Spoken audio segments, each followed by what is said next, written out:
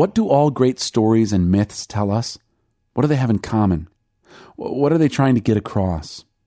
Wherever they may come from, whatever their shape might be, they nearly always speak to us three eternal truths.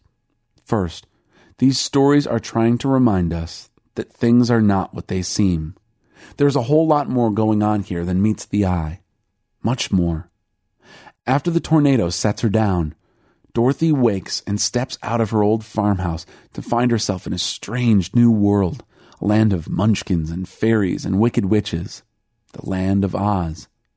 How brilliant for the filmmakers to have waited for this moment to introduce color in the movie. Up till now, the story has been told in black and white. When Dorothy steps out of the house, the screen explodes in color, and she whispers to her little friend, "Toto, I don't think we're in Kansas anymore." Isn't this the very lesson of the Emmaus Road? You recall the story.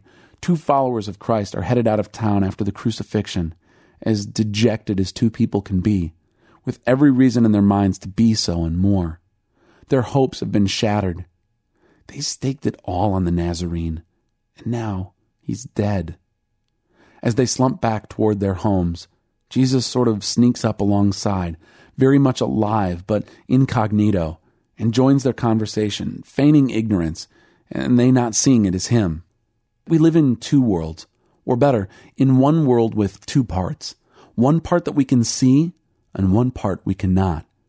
We are urged for our own welfare to act as though the unseen world, the rest of reality, is, in fact, more weighty and more real and more dangerous than the part of reality we can see.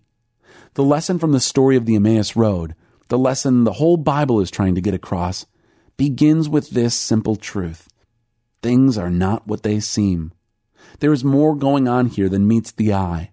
Far more.